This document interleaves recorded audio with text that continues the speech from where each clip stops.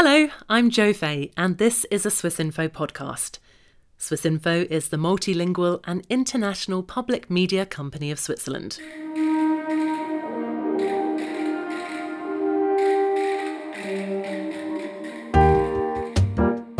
Welcome back to part 4 of 6 in our Davos journey. Today, our science journalists, Sarah Ibrahim and Michele Andina, are visiting the Physical Meteorological Observatory. It was founded by a Prussian businessman and amateur meteorologist in the early 20th century. Today, researchers here are developing radiometers used by weather stations all over the world, and they're collaborating on several space experiments to find out more about solar physics.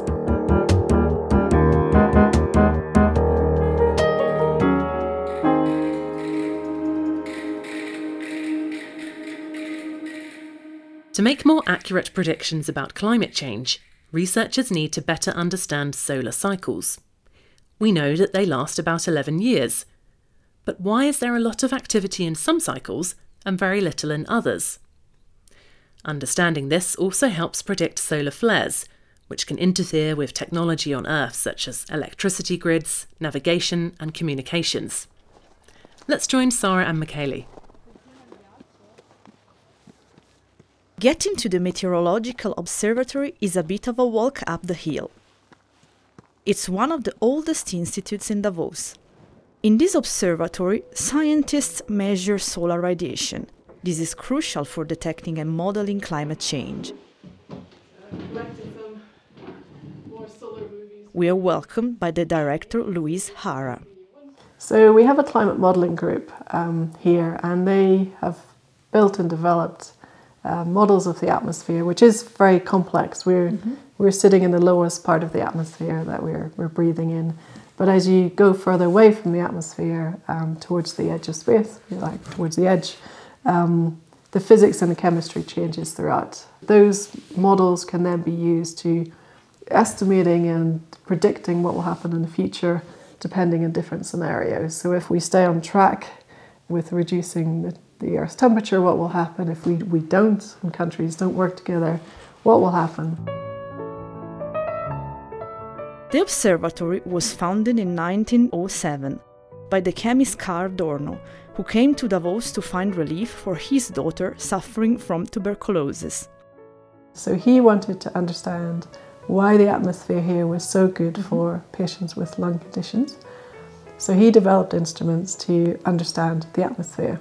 Over the years, it's become bigger and bigger, and in the 1970s, it became the World Radiation Centre, where we're hosting the world standard for radiation measurements from the sun. So actually, all the measurements, instruments for the sun are coming here to be tested, right? That's right. So countries around the world, governments, Met offices, want to have the most accurate measurements around the world, and this is really key measurements for climate models, for solar energy companies, and they come here to have their instruments calibrated. We do a big calibration campaign every 5 years where everybody comes here. Instruments are everywhere, inside the building, on the roof and in the garden. Scientist Natalia Kuremeti shows us around. I like a lot the institute and the job, and all the instruments that we have here, also producing instruments, so that's really... So it's exciting. It's very exciting. The snow, though, not that much. Yes. Yeah. So, careful. We are now stepping outside of the building onto a terrace and make our way up to the roof via a metal stair. Wow. So this is our roof. No sun, huh? No sun, but nice view. Yeah. What do you do up here?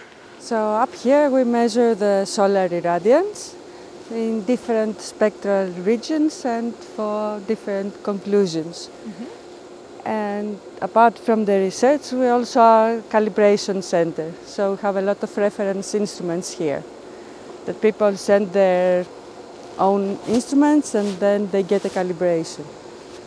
So for example, this is our reference instrument for the infrared So they are calibrated, and a group of instruments has the true value, let's say. Okay. And then the other instrument comes here, they measure simultaneously, and then you compare. And then you give a calibration value. Every instrument is protected with a white dome-shaped cover the size of a plate. These domes are because all the instruments are heated, and you see there is some air blowing. Ah, yeah. Yes, so to keep them in a rather protected environment from the snow. We're glad to get back inside the warm building and are now going down to the basement. Do you know how many researchers are working here? I think we are about 35. 35. Yes, I think so. Yes. So I'm just going to show you quickly the dark side of the measurements. Dark side, I like it. Yes. This room is used for calibrations. It's black to avoid any light disturbance. This is a laser that you can select whatever wavelength you like. So if you like to have green, then you have green. Here you send one wavelength, and then you measure here the response of the instrument.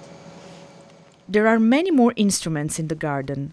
There's one for measuring dust particles in the atmosphere, and one that takes infrared pictures of the sky, and many more. Each provides its own piece of data for the scientists to work with. But there's much more information that comes out of space. The Davos Observatory was involved in building 2 instruments on board the ESA Solar Orbiter, launched in 2020. Louise Hara shows us some video footage shot by the spacecraft. So this spacecraft gets all the way as close as Mercury to the Sun. So we're getting in close to the Sun to try and understand that activity. And this movie is showing us data from January to March, and that was when we were getting to our closest point to do the very first proper science close point perihelion. So during this time, we can see a lot of activity. So the data you're seeing is measuring high energies on the Sun. So it's about 1 million degrees. So really quite hot, quite different to what you see day to day. And a curiosity, because I see here in this image the sun is yellow, but in the other one is red. Why that? It's a temperature question. Those are false colors, actually, because this is what the wavelength you're looking at here is extreme ultraviolet. So it's a waveband that we can't see by the human eye. So some animals can see this wavelength, but we simply can't. We are only in this very narrow visible range. So these images allow us to see something we cannot see by eye. And we choose the colors because for us, I know to look at that. That's the filter, that's 1 million degrees. But it's not a real color at all. What's the real color of the sun then? So for us, when we're looking at it, we look in visible light, so it is sort of yellow. Mm-hmm. Yeah. The sun, we look in the sky and it looks like a white ball or a yellow ball. But it is actually a star that changes. It's a middle-aged star, but it varies on timescales from minutes to days to weeks to months to years. We need to understand that variability because that's a basic input to climate models. We also need to understand that variability because it creates activity that affects us here on Earth through the impact on technology. The most recent example was with Elon Musk's company launching more of his spacecraft, and he lost about 40 of those due to solar storms. So the sun's currently in a higher activity phase. Those timescales that it changes on we understand to some extent, but we don't understand enough. We don't understand the trigger of a big explosion in the sun. We don't understand the cycles enough. Will the next cycle be much larger than this one? We still have a lot to learn. Yeah. Thank you. Okay. You can have your cold coffee now. If you want to see what these instruments look like, this series is also available as short videos. Go to swissinfo.ch and search for Science Davos.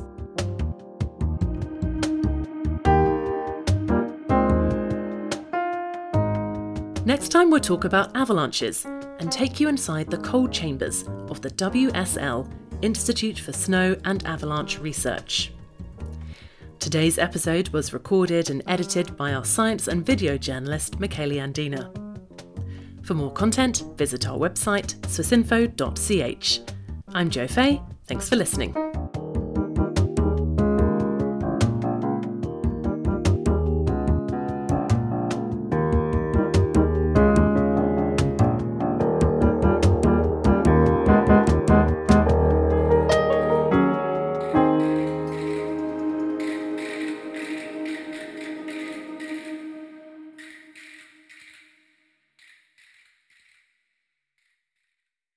Hello, I'm Imogen Folks from Swiss Info's Inside Geneva podcast. On February 24th, 2022, Russia attacked Ukraine. The invasion caused Europe's largest refugee crisis since World War II, and during the year-long conflict, tens of thousands, possibly hundreds of thousands of people, soldiers and civilians, have been killed. Over the past year, a number of episodes of Inside Geneva have looked at the heavy humanitarian toll of the war and its wider implications for the world. We've been joined by historians and international human rights experts to ask about the background to the invasion. We've talked to major UN aid agencies about how the war in Ukraine is impacting other humanitarian crises. And we've asked if sanctions or war crimes investigations can stop or at least limit this conflict. If you're particularly concerned by the war in Ukraine, do listen to these episodes. You can find Inside Geneva free to listen on Apple Podcasts, Spotify, Google, and all your usual podcast apps.